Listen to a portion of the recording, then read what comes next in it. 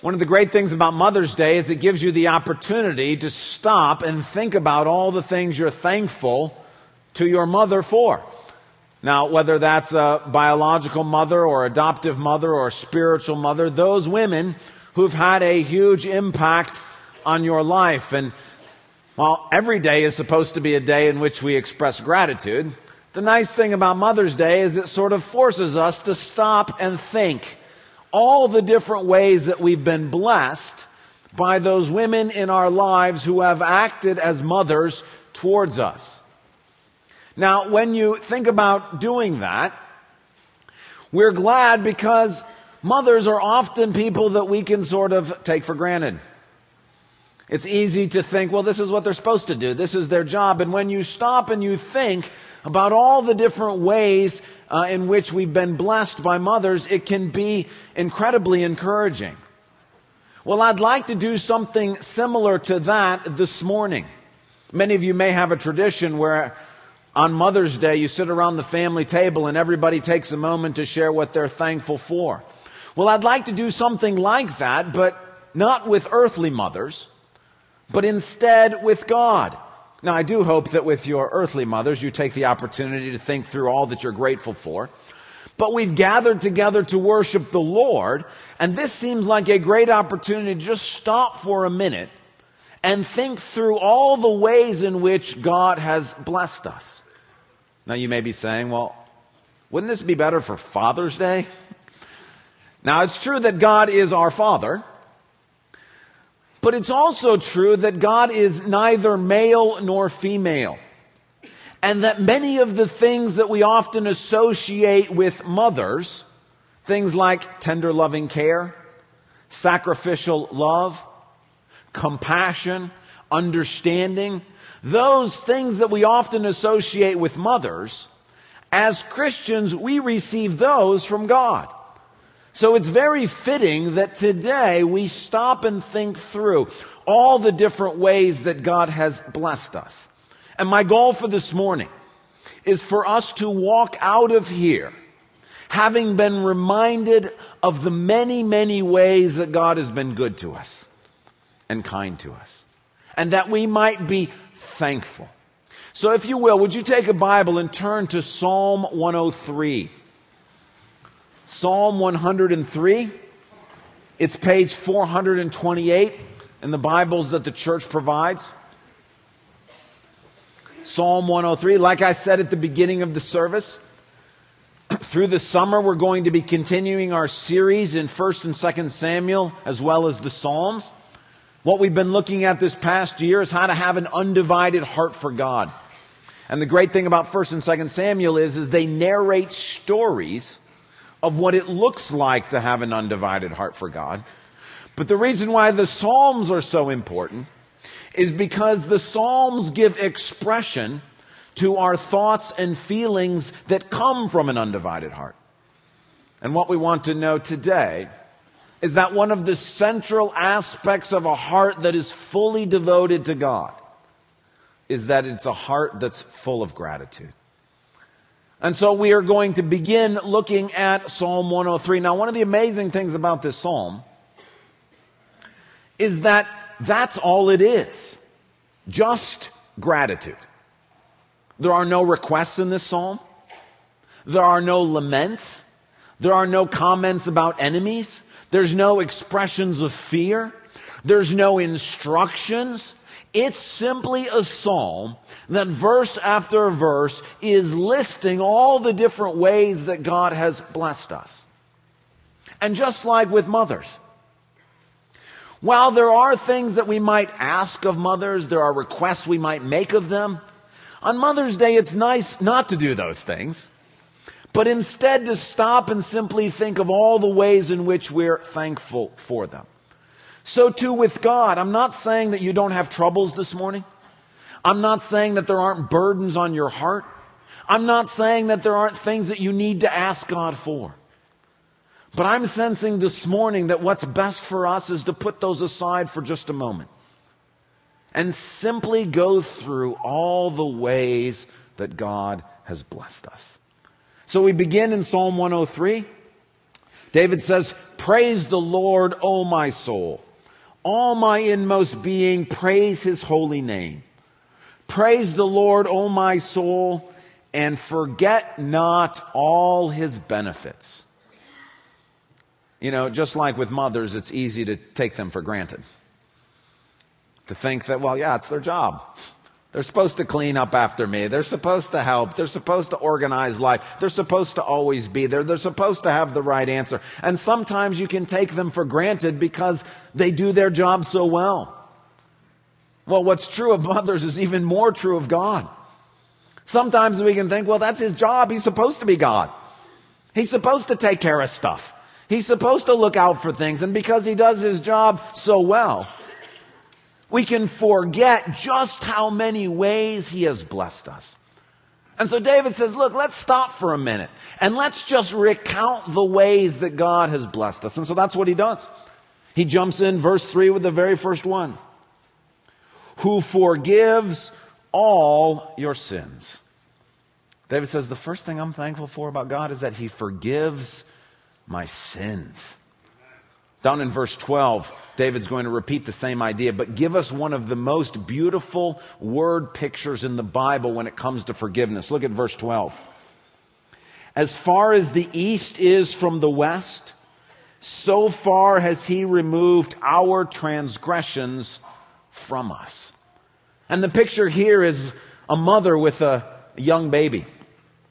And as young babies do, they often dirty their diapers.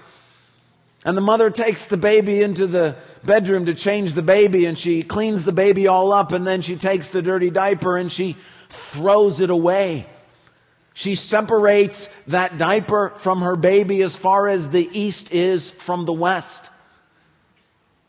In many ways, this is the picture that God is trying to give us of what he does with our sins. Is that as humans, we make a mess of things. What God does is he comes and he cleans us up and he throws the sin away. Could you imagine a mother who didn't do this? Can you imagine a mother who, after their child dirties his diaper, she comes in and cleans them all up and wraps up the diaper and then puts it in the corner? Says, well, I'm going to keep it for him. And as he grows older, he'll have his toys and his clothes and his pictures and all his dirty diapers. And can you imagine her giving a tour to someone coming through the house and saying, this is my son's room. Look, there are all his diapers. And the visitor's like, what are you doing? And she says, well, they're his, aren't they? Well, no mother would do that. No mother wants that associated with her child. As soon as it's cleaned up, it's removed, it's forgotten, it's separated. There is no more connection between that diaper and that child. It's gone. And that's what David says God does with our sin. He cleans us up and it's gone forever. Not just some of our sins, not the small sins, not the easy messes that are easy to clean up. David says he forgives all our sins. All our transgressions are separated from us as far as the east is from the west. When God cleans us up, it's gone. And all God sees when he holds us is a beautiful baby boy or a beautiful baby girl. Completely clean and lovable and wonderful. And David says, I'm so thankful. Every one of my sins, gone. Separated from me as far as the east is from the west. David continues, second half of verse 3. And heals all your diseases. The first phrase has to do with the fact of sin. The second phrase has to do with the consequences of sin. When we talk about diseases, that not only refers to physical diseases, it also refers to emotional suffering, to persecution, to difficulties, to hardships. And what David is saying is that there are consequences to our sin. Sometimes those consequences are the direct result of our sin. Sometimes those wounds that we experience are the direct result of others sinning against us. And sometimes The diseases that we experience, the troubles in life, are simply the consequence of sin in general in the world, that we live in a fallen world. Whatever the reason, David realizes that the troubles we have in life are a result of the fact that there is sin in this world. But David says, I'm thanking God, He heals all our diseases.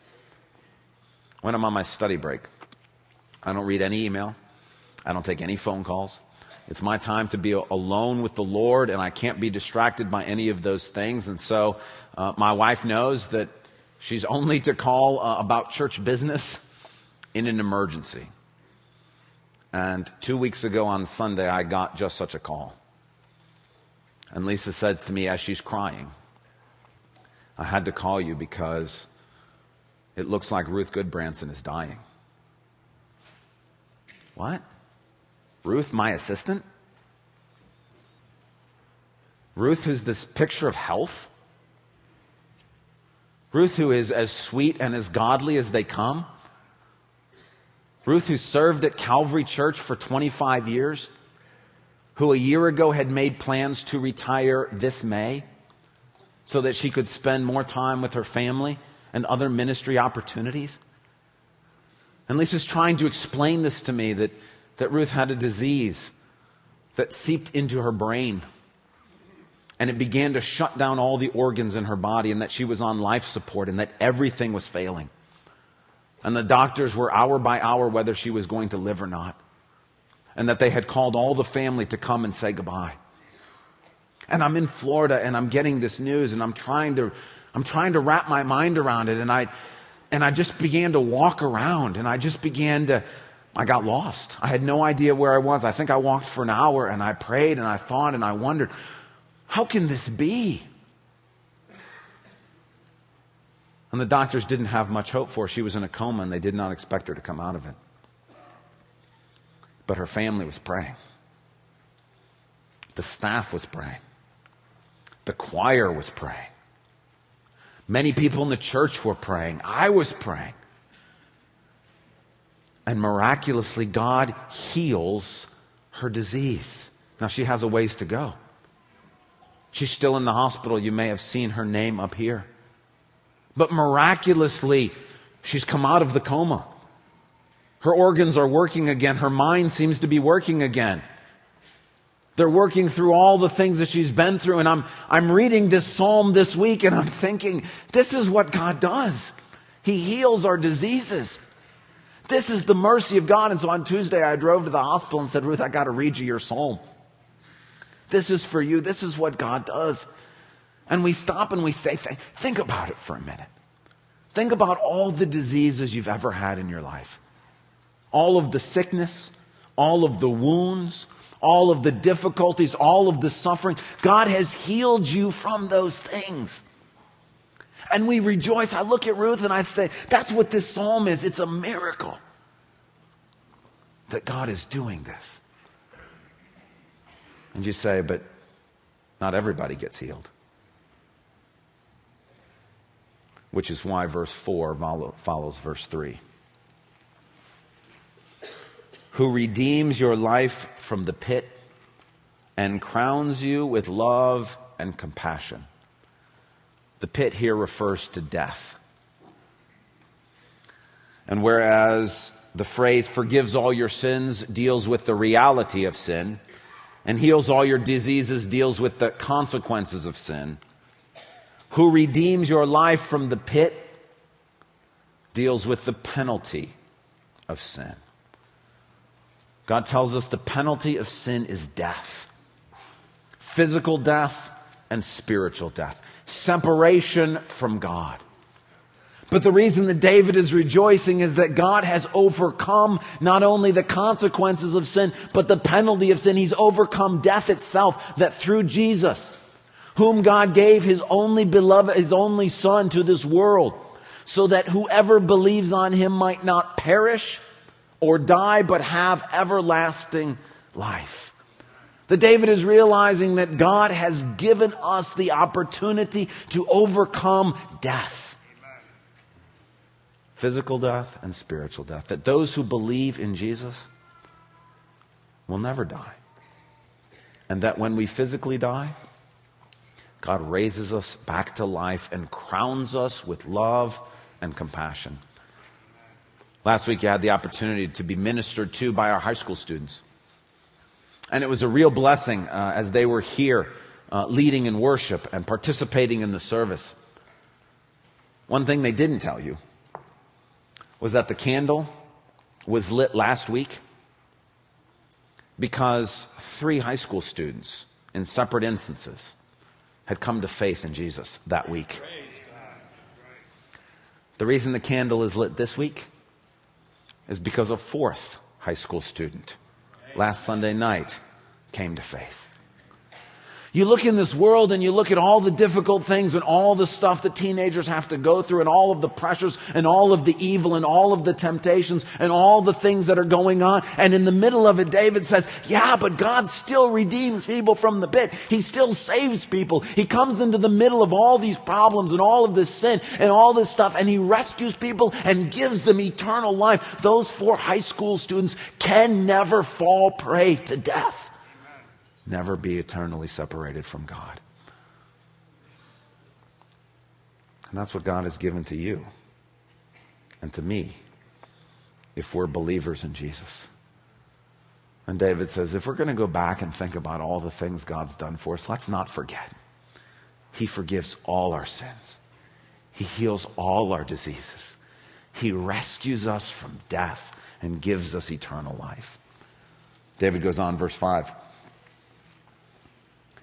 Who satisfies your desires with good things, so that your youth is renewed like the eagles. There's lots of things in this world that people pursue, thinking it's going to satisfy their soul. Money, sex,